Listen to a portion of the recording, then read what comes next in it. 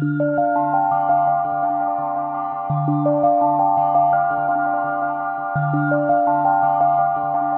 good morning, good afternoon, and good evening, and welcome to the Therapy Matters podcast, your one-stop resource and expert insights and advice on everything therapy rehab.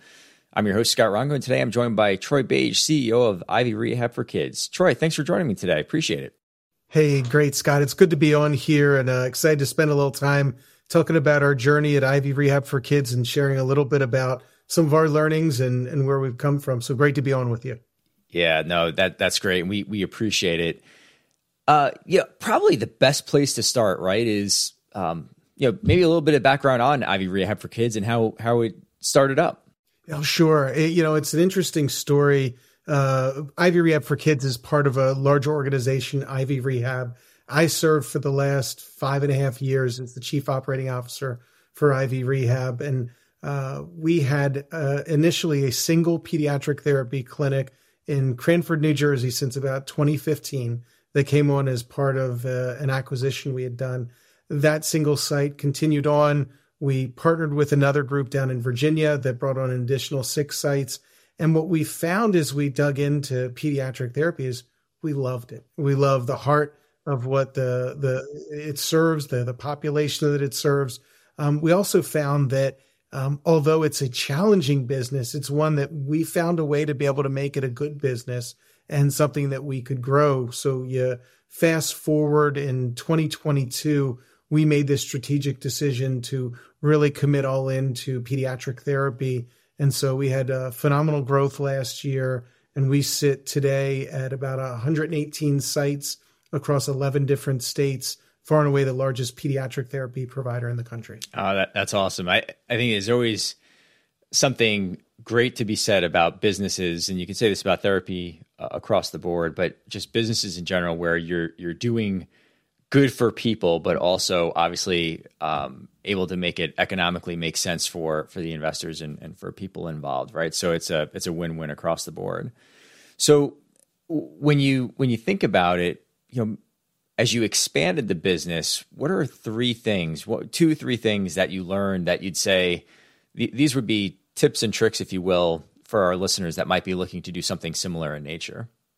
Sure. Well, maybe I'll give you a first, maybe broader learning. It's that pediatric therapy is a tough business with a big heart.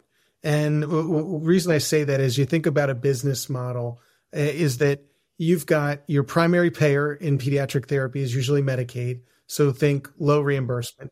And your therapist population, everything you do with the kids is one-on-one care. So think lower productivity. So low reimbursement, low productivity. You say, boy, let's do more of that. It's not the easiest from a business standpoint, but we found a way that we're able to really marry the great parts about pediatric therapy, the incredible need that's out there for children who need high quality service like we provide. And we've been able to build what we think is a really special business.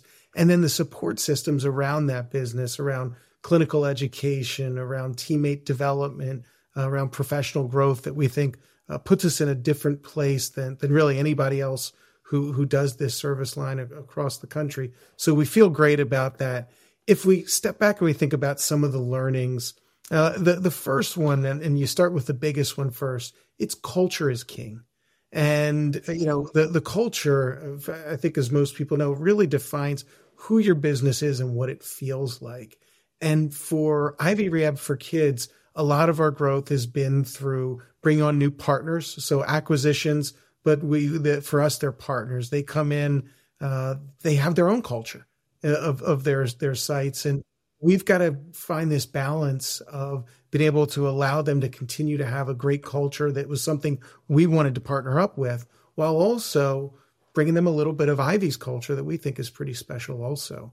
So I think that's a big challenge in making sure that whenever you're thinking about bringing on either opening up new clinics or bringing in acquisitions, you've got to really think first, is it a cultural fit? Do you see a pathway where you all will fit together culturally? And then making consistent investments in valuing what that partner brings to the table. Because I think when I say everything I learned about M&A, I learned from prior failures and watching it not go well. And probably, probably 20 years back in my career, I was part of a company that their M&A strategy was, we're going to acquire you and we're going to make you better and we're going to make you like us because we're way better than you are. That's why we're acquiring you. And I learned that that's, if you want to build a culture and you want to build a place where people feel included and part of the solution and part of the future, that you can't do that. And so we strive to do that. We're imperfect, certainly, but we're getting it right a lot. And we're pretty proud that we went through a recapitalization of the business earlier in 22. Nearly all of our partners stayed on and said they wanted to continue forward with us. And that was a real point of pride for the team at Ivy, because I think when you look at the overall therapy landscape as a whole, that's not what you've seen at those junctures and with many other companies. So we feel great about that. So that's one of the learnings is culture is king, and you've got to make sure that you're really investing that and valuing the culture of any groups that you're bringing on, and that you're infusing that across the company. The second I'd say is understand the key drivers of your business. And look, you can take a metrics dashboard and it can have 50 different items, 30 different items, but there's probably a handful that really drive the economic engine of the business. And you've got to get ultra clear on what that is and how you're going to make sure that you balance those key economic drivers with the quality and service that you want to be able to provide in your community. And what's interesting is when you look at economic drivers and you say sometimes some people think of them as in contrast to clinical drivers. What we've found is that the most productive clinicians tend to also get the best clinical outcomes. They have the better quality scores. They have the better arrival rates.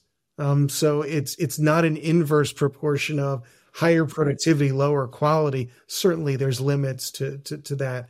But what we found is the more productive therapists produce better quality outcomes, better engagement from their patients.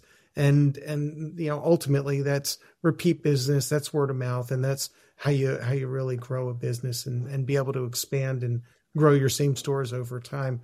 So you understand those key drivers and the metrics, and then you really make sure you have the right training and education to help your directors and your leaders be able to grow. And I think when I think about this idea of KPIs, you've got to be able to put it in real simple terms so your clinicians understand how to grab a hold of it and how to apply it to what they do. Because it's really easy to say units per visit is something we should improve. Well, maybe we should, maybe we shouldn't.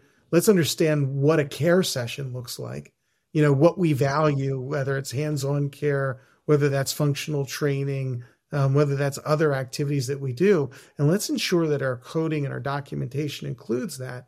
And so it's breaking it down to points, because most of us, and I'm a physical therapist by background, I've been one for coming up on 30 years. So getting close to that 30-year mark at this point.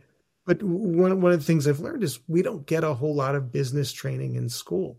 And we ask our directors and our leaders, who vast majority are clinicians, to be able to, run a business, so to speak. And we've got to be able to provide them the tools and the resources and support to be able to do that effectively. I would guess, just on those first two topics, right? Like the dynamic of,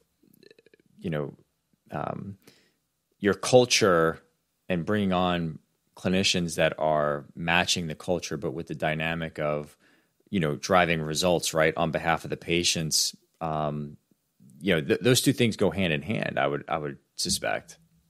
They do. And we use a word, it's an important one, it's intentionality. Because just saying you've got great clinicians, you've got great patients, so that'll mean everything will run great. I wish it were that easy. Right. Although, if that were the case, then everybody would be, running pediatric therapy clinics. The reality is there's an intentionality that goes in how you create those interactions, how you measure the items behind that. So, we measure things like, parent education sessions so that we make sure we're doing things that engage the parents and the families because ultimately that's going to lead to better care for the kids that we treat in the clinics. And so I think it's sometimes easy to say and hard to do. And it's the people who make those commitments to doing it are the ones that I think wind up winning out in the end. Yeah, no, makes sense. Makes sense. And you were about to, I think, reference a third one before I interjected there. Sure. No, and this goes from, when you're small site to going to two, single site to go to 2 or 3, or when you're larger and you go from, 20 to 30, and it's building scalable processes. And it's where most businesses break. And we've watched a lot of single site practices that you're able to will it to happen because you're there every day and your own site every day. And they go to 2 or 3 or 4 sites, and it takes a totally different approach. And it takes systems, it takes processes, it takes consistency, it takes shared language that you use across the different sites, because you can't will it at every site, every day. And again, some people are pretty good at it. But at some point in that scaling process, being able to will it to happen breaks, and you've got to be able to lean on processes and on the way you communicate with the team. And so one of the things that we've learned as we've grown is every process that we're looking at, we're saying, okay, is that scalable? Does that work when we add our next 10 or 20 clinics, or does that start to break down? And what happens, we started last year at 30 sites. I think it was 35 sites that we started last year at 22. And, we finished the year at just over 100 sites. Wow. And so a lot can break in going from, 35 to 100 if you're not constantly thinking of not what does this look like at 100, but what does it look like at 200 or 300 sites?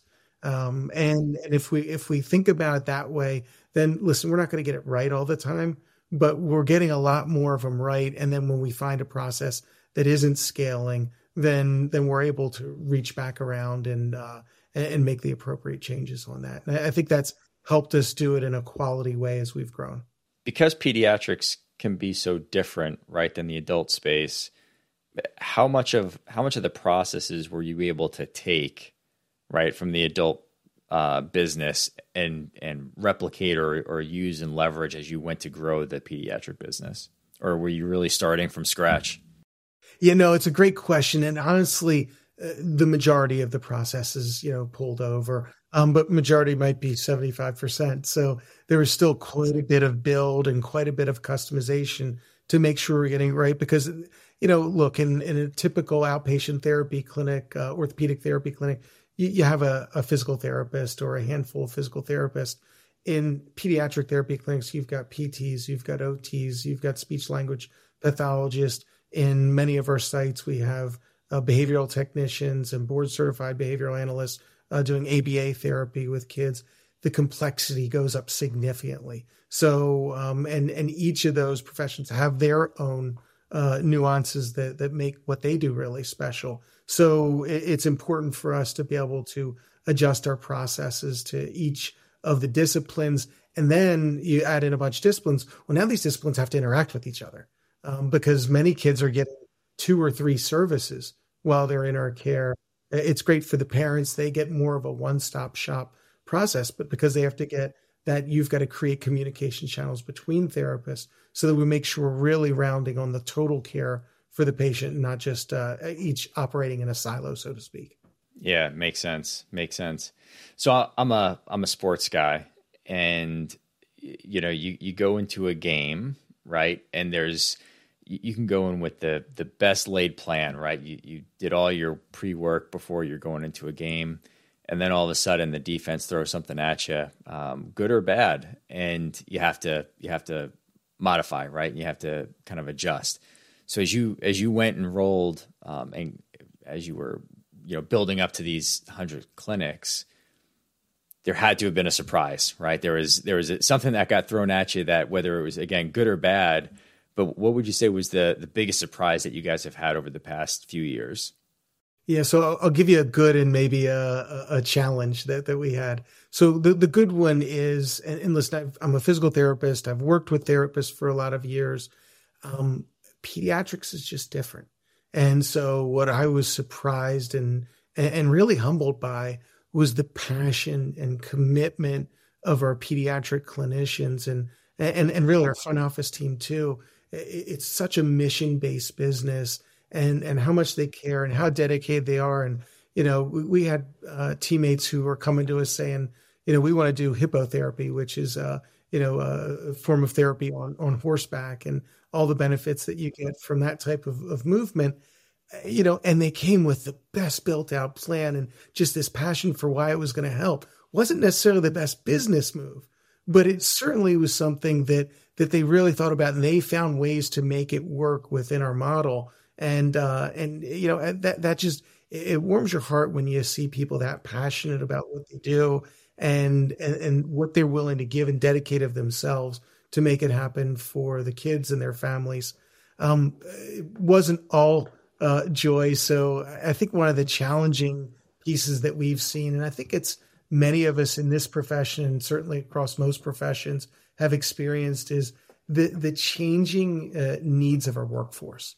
And, the challenges with the desire for more schedule flexibility, the desire for more workplace flexibility, where you do your work now. That used to never be a question in therapy of, well, you do it in a clinic, of course, or you do home care, but now there's digital mediums that we're doing, and we continue to be deep in exploring how to do it better as we go forward. So I think that's led to a similar challenge that we've all have faced across the country, is turnover, and making sure that we're providing an environment where people feel included. They feel special about what they're doing. They feel like they have a mission for why they're doing it. Listen, I think we're doing well with it, and we want to do better. We recently rolled out an initiative around workplace flexibility and schedule flexibility for our therapists that I think is going to continue to help them have options for how they create a work environment that's conducive for them individually, while still being something that's right, provides the right access for the kids and right for the organization, because we all have to win together. And so we think we're navigating that, but I certainly would put that up as, in 22, when you're growing really fast, definitely one of the biggest challenges when you're getting a real changing workforce. And listen, through the pandemic, we saw a significant drop off in the number of clinicians. A lot of clinicians stopped practicing during that time. And by estimates, it's anywhere between 10 or 15% of the profession stopped practicing during that time. And so when you're seeing this high need for clinicians, that's a big driver of it. And so we're still in recovery, but we think we're coming out of the other end in a positive way. 2022 or 23, I've talked with a lot of practices, both pediatric therapy and orthopedic, and this seems to be a comeback year. At least January, February, we'll take 2 months as a trend, is starting out better than maybe where we were in 22.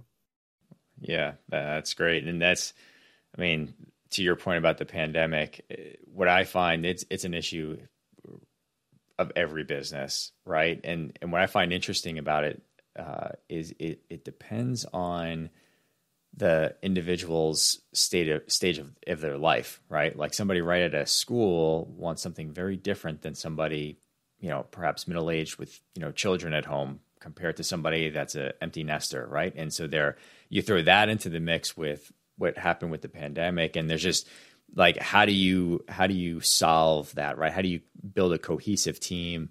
How do you make sure everybody feels involved, but yet people have different perspectives and thoughts on how that should look and feel, right? And their needs are different. So it's an interesting dynamic that I think every business is going to be challenged and have to work through. I think the pandemic has changed that for the unforeseeable future for the most part.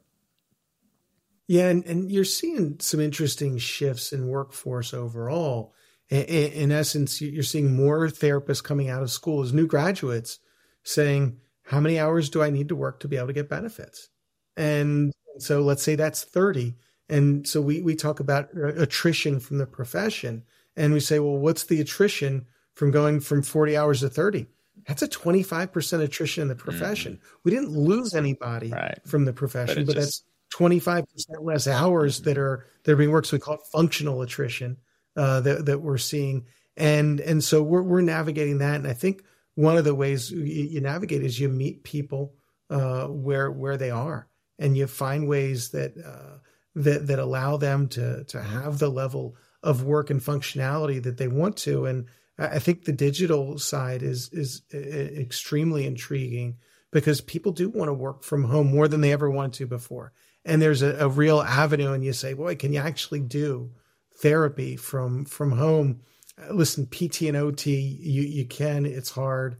But speech therapy actually translates pretty well to the home setting. And so we've got a robust amount of work going in being able to virtualize some of what we do around speech therapy, speech language pathology. And it's going to provide access for more kids, but it's also going to provide environmental flexibility for our clinicians that allow them to be more of where they are, or many of what you see in particularly in all three professions, PT, OT, and speech, they're female dominated fields.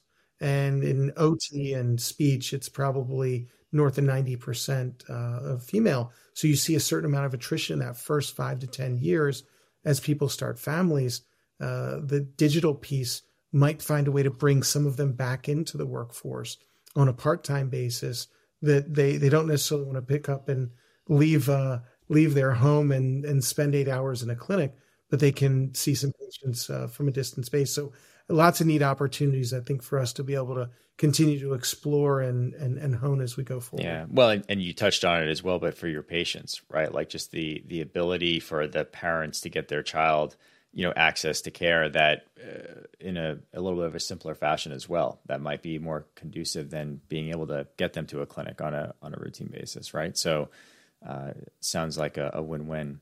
So you guys have built a great business over the past 5 or so years, right? And, I think if I think about it, it was during a pandemic as well. So, what's next, right? Like if you look at the last 5 years compared to the next 5 years of growth, what do you see having to do differently or much of the same? Obviously the world's a little bit of a different place, a different stage. So what are your thoughts there about the next phase of growth? Yeah. We use an analogy from the Jim Collins book, Good to Great. Quite often we talk about the flywheel, and you've got this giant cylinder that you're pushing, and it's going really slow. And I think what we saw in 2022 was we got that flywheel rolling, and we got it moving at a pace, and that was a big part of our growth accelerating. What's in the future for us? Look, we think there's a lot more communities that need our services. We think there's a big opportunity for us to continue to grow our ABA business. And so that's applied behavioral analysis business focused on children with autism. We have it in about 15 sites right now of our 100 plus. And we're going to have it on a lot more sites than that in the future because there's such a phenomenal interaction between ABA therapy and our pediatric, particularly OT and speech, but PT, OT and speech. It's interesting because that hasn't been a model that's been overly successful in other areas. There's a lot of ABA companies, large ABA companies that have brought on OT and speech language pathologists, and it's gone okay, but it hasn't been great. And it was interesting because we were talking to some ABA companies, and they said, "Oh yeah, our ancillary services." And I said, "What are your ancillary services?" "Oh, PT, OT, and speech." And that's the way they looked at it. And so it never integrated well into what they do. And we see ABA therapy and pediatric therapy as both core businesses for us that marry together really well. And our speech language pathologists, our OTs, they're teaching our BCBAs, and our BCBAs are teaching our PTs, OTs, and speech language pathologists. And we're getting better together every day. And the convenience that it provides for the parents is unbelievable. These are parents that, have a lot going on in their lives, and they're trying to manage all the schedules of kids' appointments. And when they can come into one clinic and get all their therapy needs met, It's fantastic. And the reviews and the comments back from the parents is really special. So we see that. We think there's good continued growth for us.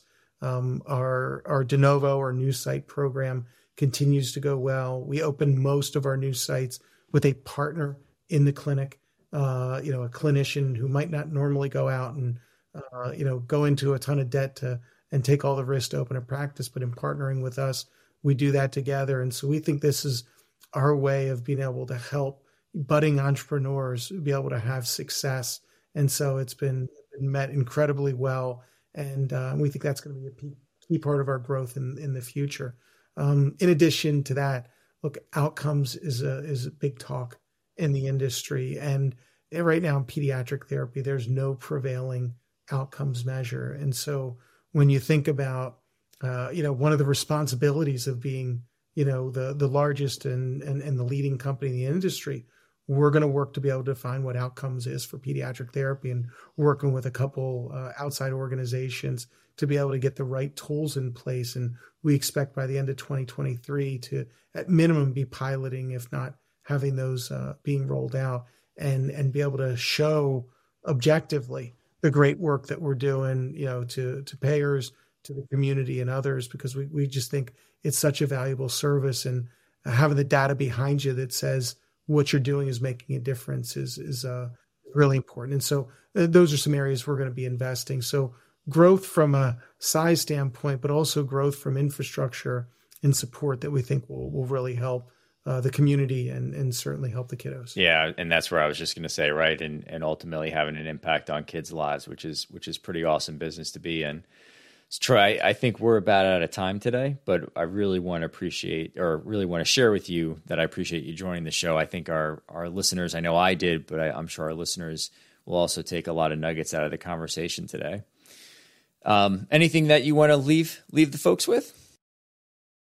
No, listen, thanks for the time. I appreciate being able to be on here, talk a little bit about IV rehab for kids. I think we're doing something special, something with a big mission behind us, and I'm excited for what the future will bring. So thanks for the time, and glad to be able to get the message out. Awesome. Thanks, Troy. Well, audience, thank you for tuning in to Therapy Matters Podcast, your one-stop resource for expert insights and advice on everything therapy and rehab. We look forward to seeing you on the next episode. Take care. Thanks for listening to Therapy Matters. Do you like the podcast? Give us a 5-star rating, subscribe, and tell all your friends about the show. Want to be a guest or know someone that would be a great guest speaker? Contact me at allison.jones@raintreeinc.com. That's allison.jones@raintreeinc.com. Therapy Matters is brought to you by Raintree, therapy and rehab's favorite EMR. Raintree is the only all-in-one therapy EMR delivering a complete and seamless end-to-end patient journey, from first contact to payment to patient retention. To learn more about Raintree, visit us online at raintreeinc.com.